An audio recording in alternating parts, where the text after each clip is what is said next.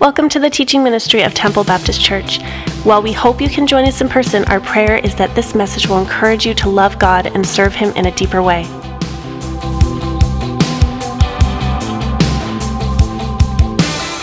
Well, good morning, everyone. It's already been a great morning as we have celebrated dads. You know, I just don't think there's a higher calling on any man's life higher than being a dad.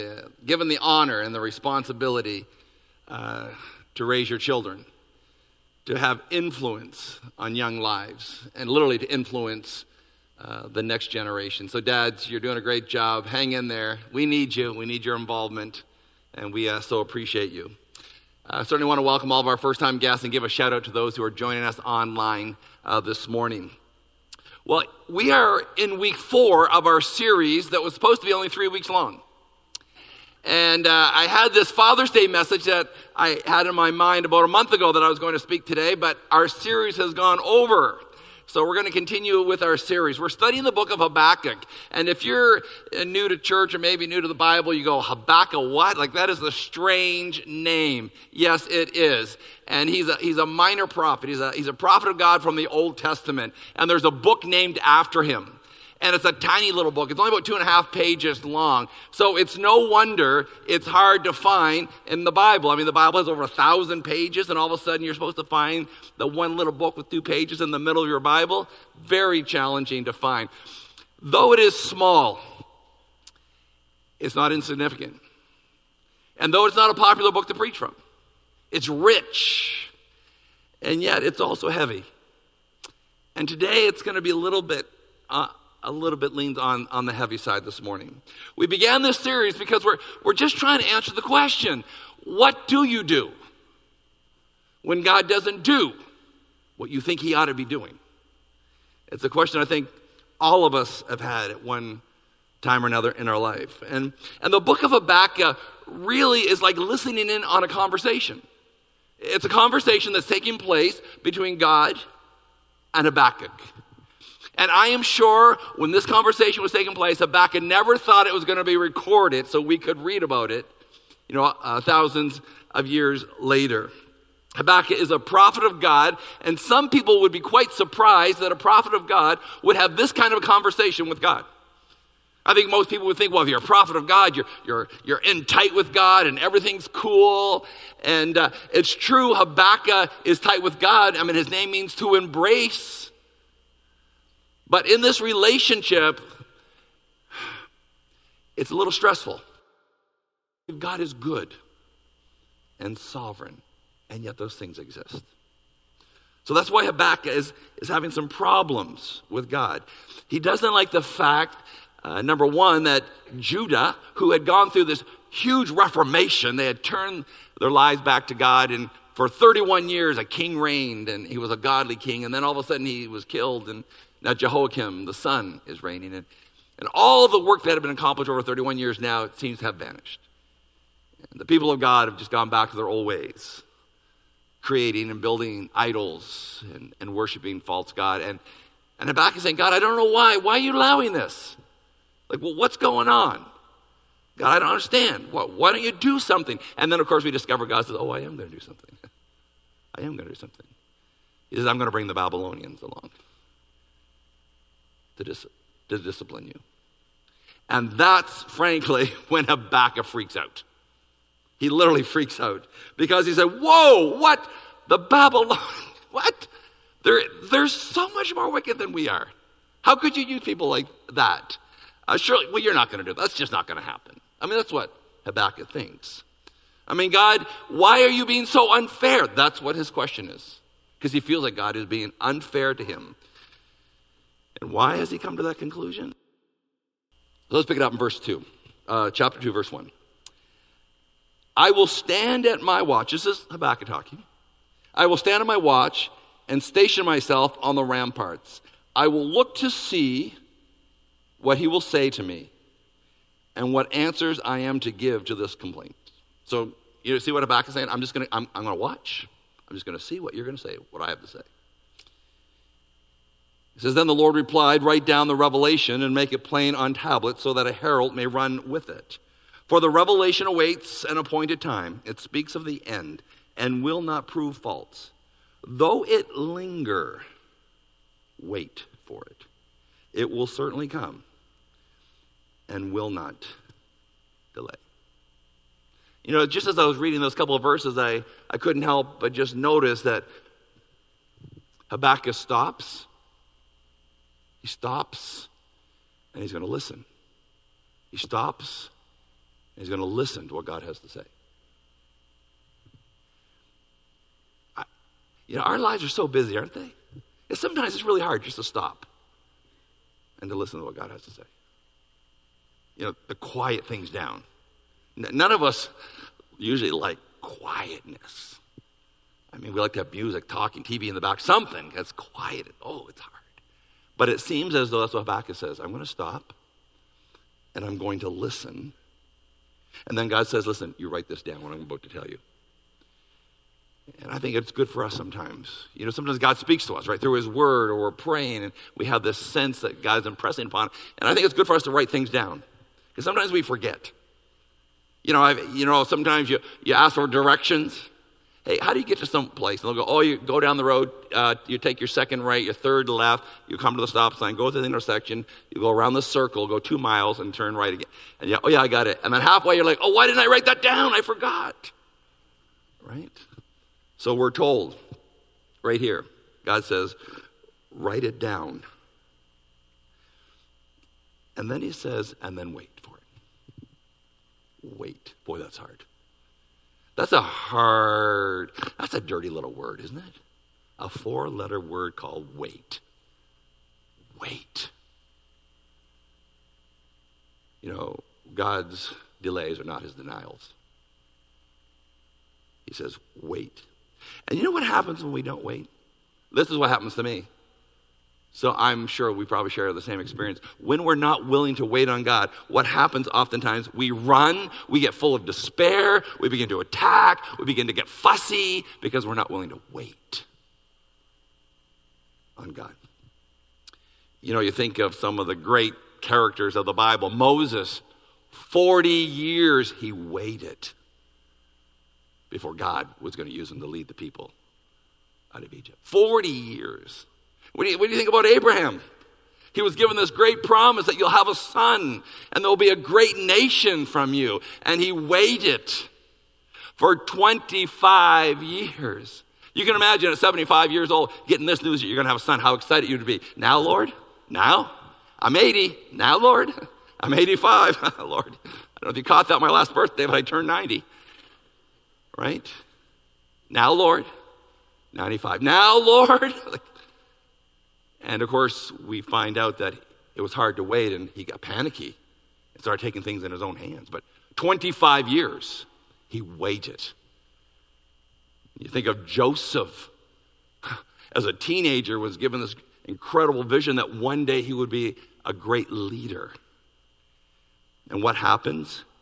He gets the snot beaten out of him, sold into slavery, and it seems as though to rot in prison for the rest of his life. And then out of nowhere, he's made the second most powerful man in all of Egypt. But it took to wait. Waiting. Some of you are here this morning, you're at a breaking point. And some of you are in that waiting zone. And waiting, by the way, does not mean no movement. You wait, but you don't allow yourself to be paralyzed. Remember, waiters do what? They serve. So what do you do when life seems so unfair? And God maybe seems unfair. What have people done in the past? What are people doing today that helps them when they find themselves in this box? Well, by faith, they stop and listen. And by faith, they write these things down. And by faith, they wait on God. So how do you get through tough times? Well, number one, you get it with God. With God. Habakkuk has this incredible vision that he's supposed to give to the people. Tell the people I'm going to destroy them. That's what a story is supposed to tell. and tell them it's going to be the Babylonians. And Habakkuk says, I don't get it. God, I love you, but I don't understand this. God, I'm going to stick with you, but this makes no sense to me. God, I'm going to embrace you, but I'm going to wrestle through this, to be honest with you, because this does not match up to me. Remember what we said, God's love is what? Last week, God's love is not a pampering love. It's a perfecting love. Remember that? So look at Habakkuk 2, verse 4. It says, see, he is puffed up. His desires are not upright, but the righteousness will live by his. Oh, what does it say? But the righteous will live by faith. But the righteous will live by faith. If you can quickly turn over to Hebrews chapter 11. Talk about people who had to live by faith. Hebrews chapter 11. Look at it. Verse 4. By faith Abel offered God a better sacrifice. Verse 5. By faith Enoch was taken. Verse 7. By faith Noah. Verse 8. By faith Abraham. By faith. 17. By faith Abraham, when God tested him, offered Isaac as a sacrifice. By faith Isaac blessed Jacob. By faith, Jacob, when he was dying, blessed each of his sons. By faith, Joseph, when his end was near, spoke about the Exodus. By faith, Moses' parents hid him. And by faith, it's over and over and over again. By faith, we trust God to do the impossible. Waiting on God. That means that we don't always have an answer for the whys, but we trust God. That even in the darkest days, by faith, we can believe that God is good and that he is loving and that he's at work to redeem and to restore everything unto himself. So the righteous live by faith in the face of tragedy. The righteous live by faith when they face loss. The righteous live by faith when they face devastation. See, we live by faith. That means we can't always explain everything that happens. We just know that God is good and that God is accomplishing something good even in the pain. Because God is going to use the Babylonians' wickedness, believe it or not, to correct his own people. They're going to run ramshod right over the people of God. In fact, look at verse 6. Will not all of them taunt him with ridicule and scorn, saying, woe to him who piles up stolen goods and makes himself wealthy by extortion? How long must this go on? Will not your debtors suddenly arise? Will they not wake up and make you tremble? Then you'll become their victims because you have plundered many nations. The people who are left will plunder you, for you have shed man's blood. You have destroyed lands and cities and everyone in them. You know, it's interesting as I read this, I admit I was struggling this week because I was like, God, it seems as though there's this hard time, suffering and pain that's coming on your people.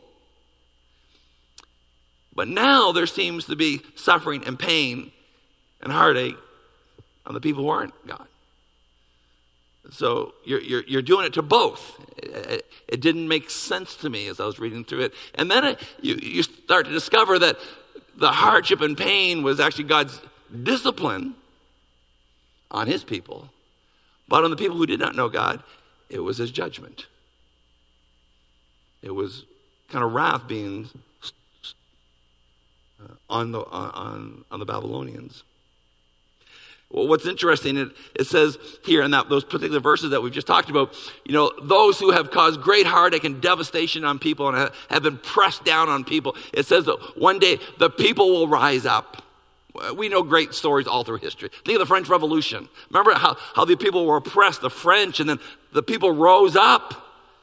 You can read that all throughout history, where leaders have been overthrown, they've been hung and decapitated, burned alive because they finally rose up, and that's exactly what it says it's going to happen here. So there is a day coming for the Babylonians as well. And then it says in verse 9, woe again. Like it says, woe to him who gets evil gain for his house. You can read all through that because of our time. We won't take time to go through all that. But here are these people, they're living in opulence. They have everything, all their safety nets, and one day it's all going to be gone. In verse 12, it says, woe to him who builds a town with blood and founds a city of iniquity. There's this judgment. Look at verse 15. Woe to him who makes his neighbors drink. You pour out your wrath and make them drink in order to gaze at their nakedness. You will have your fill of shame instead of glory. Drink yourself and show yourself uncircumcision. The cup is the Lord's right hand. Listen to this. The cup is the Lord's right hand will come around to you, and utter shame will come upon your glory. Now, this idea of cup, I think it's symbolic, actually, of the wrath of God toward man's rebellion. So when Jesus says in the garden, when he prays, may this cup pass from me, what he's saying is, may this wrath that is about to be poured be able to be passed on me. And here, what's happening, God said, this cup of wrath is about to be poured. My wrath will burn against their rebellion. Now, this is where it gets heavy, and this is where it gets hard, because all of us love to talk about the love of God, the compassion of God, the forgiveness of God. None of us want to talk about, I wish that wasn't even there. You read that and go, oh, that's kind of heavy. But yet it's there. That there actually is a day coming when the wrath of God will be poured out. And it's hard. It's hard to reconcile it because we just love talking about the love of God. And he's a God of love. But what happens is we get so focused on one part of God that we neglect the others. It's like back of our mind knowledge of God. We go through our Sarnia and you talk to the culture. Most people around here are going to say, yeah, there's a God. Right? Most people are going to acknowledge that. But where it gets goofy is when people start making up things about God. Because what happens is we just study things like he's an object, like he's a thing, not someone that we're in personal relationship. And so we think, well, if God is love, well then how can he do this? Right? That's because, we know God is forgiving, and so he's like an idea to study. And it gets very, very challenging. In fact, because we have this back of our mind knowledge of God, we assume things about God that aren't even true. We quote stuff like it's in the Bible. Like, cleanliness is next to godliness. Isn't that in Proverbs somewhere? Right? Or, hey, God helps those who help themselves. Proverbs 49:7. Right? When isn't the opposite true? God actually helps those who cannot help themselves.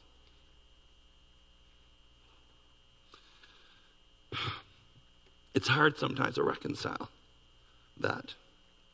And so what we have here is God's wrath is being poured out on the Babylonians through difficulty, suffering, and rebellion because of this obedience.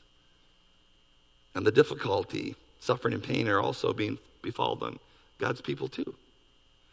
But the one is for discipline, and the one is for wrath.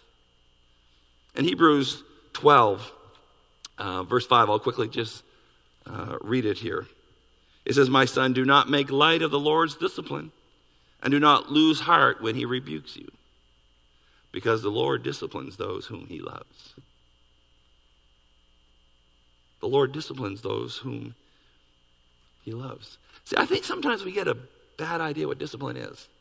Sometimes we always think discipline is because we did something bad, God's going to come down on us. But in this situation, as I was looking through it, I think when God disciplines us, he's shaping us and molding us. He has a vision for what we are to be, the kind of men and women we're to be. And so he chips a little way at there and chisels a little way there.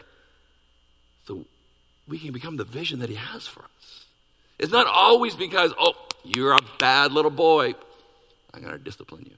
No, sometimes hardships and suffering is God's love toward us because he wants to make us into what he is for the vision that he has for us. Discipline is a vision for the future that enacts things now, today. God, the Bible says God has a vision for your life, has a picture of you. And God is bringing us to that place. And then in verse 7 of Hebrews it says, enduring hardship as discipline, God is treating you as sons. For what son is not disciplined by his father? If you are not disciplined, then you are illegitimate children and not true sons. Moreover, we all have human fathers who discipline us, and we respect them for it. How much more should we subject to the Father? Our Father disciplines us for just a little while because he loves us. God just says, I got this picture of you. I got this vision for your life. And sometimes it just requires a little chiseling off of the edges. It's for your good, by the way. It's for your holiness. It's for your righteousness. And grace and peace will be there with you as I'm there with you. So an understanding of discipline versus wrath lets you really tap into this idea of God's love and mercy being manifested in difficulty. I mean, if God were to give you a beautiful spouse, great children, an awesome career, a beautiful home, great friends, and didn't give himself to you, wouldn't that be cruel? That'd be cruel. To have all that and not him. And so the flip side is true as well. If God gave me nothing but blood and tears and hurt and pain, but gave himself to me, how merciful that would be. How merciful. And that's why I throw scripture. People who experience unreal, unimaginable tragedy still have something inside of them that is unexplainable when you look at sometimes the joy. And it's not like oh, I'm so glad I found out I had cancer. Oh, no, that's not what I'm talking about. But somehow in the midst of it all, they can say, God, you're doing something.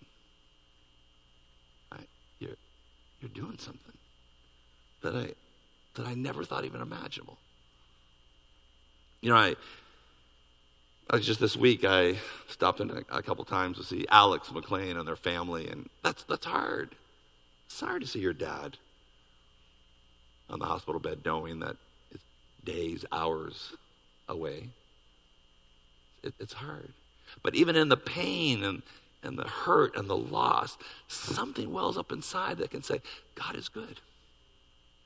How does that happen? God is faithful. Through tears and through confusion, through pain, to find out that the bedrock of the grace and mercy of God is evident in Jesus Christ. So here's the question that we have to answer. And here's the question I wrap up with. The world holds many troubles. If you don't know that, you haven't lived long enough. There's loss. Loss happens. Loneliness occurs. Depression creeps in. Despair happens. People die. Disease is real. You lose your job, and your sin catches up with you. And on it could go. And the question you need to answer yourself, when hard times befall me, is it because I'm under wrath or I'm under mercy? Is this God's discipline or is this God's wrath? Ultimately, we're asking the question, am I a child of God or am I not a child of God? That's the question you have to ask when those hard times come into your life. So that cup that we read about in Habakkuk surely will be poured out, by the way. See, that's God's wrath will be poured out. But you know what? This is what I'm very excited about. When it comes my day, that cup is poured out, you know what? It's going to be empty. Because that cup was poured out on Christ, who took on the wrath of God for us. Can you imagine? Jesus is going to say, no, that's one of mine. That one's a righteous one.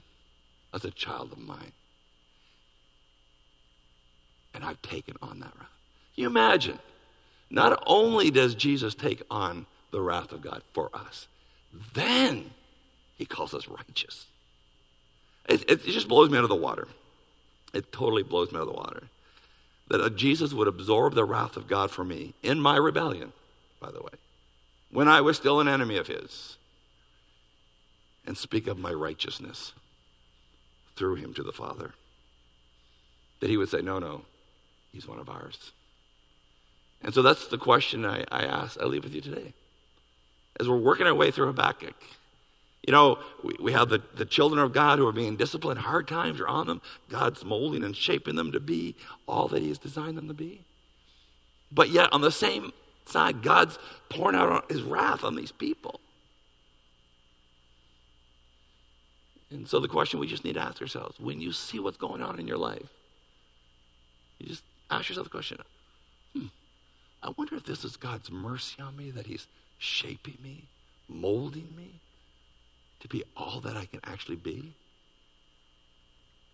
Or is God pouring something different out on me? Because if you are here this morning and you sense that maybe God's is pouring something different than his mercy on you, today's a day that you can change that completely. Today's a day that actually can be a defining moment for you. You see, if God or Jesus is just an object to know things about and you don't know him personally, that can all change today. See, if you die without Christ, the Bible says, yes, the wrath of God will be poured out on you. But if you die and you know Christ, and that cup is poured out on you, it's empty because Christ took it for you.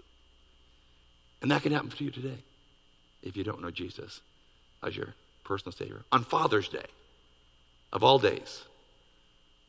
So dads, do you know Jesus? Do you really know Jesus? Or coming here just a religious activity for you? Mom, do you know Jesus? Or coming to church is just more of a social thing? A teenager, college student, do you know Jesus? Do you know him today? Let's pray. Father, we thank you for our brief time in your word. And it's true, Lord, today is a little heavier than what we normally talk about here. But it is something that's written in your word. And we just don't want to gloss over it.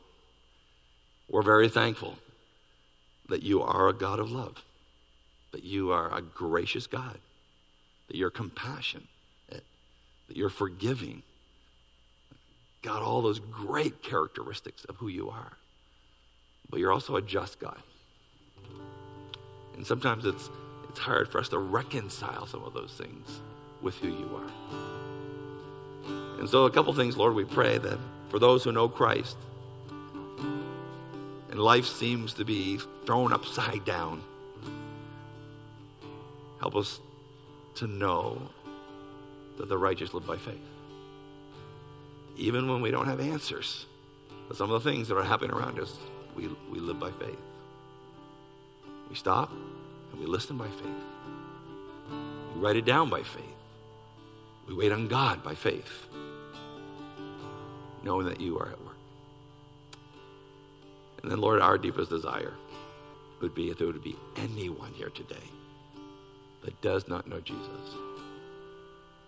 Our whole mission, the main thing that we do around here, is we want to connect people to Jesus. We believe, Lord, it changes everything. it's a game changer. And so God, if there's one, just one, maybe a dad, maybe a mom, maybe a high school student, a junior high student, college student, maybe it's a young couple that don't know you. I pray, God, that they would surrender their lives to you today so that cup can pass over them because of what you did. In Jesus' name we pray. Amen.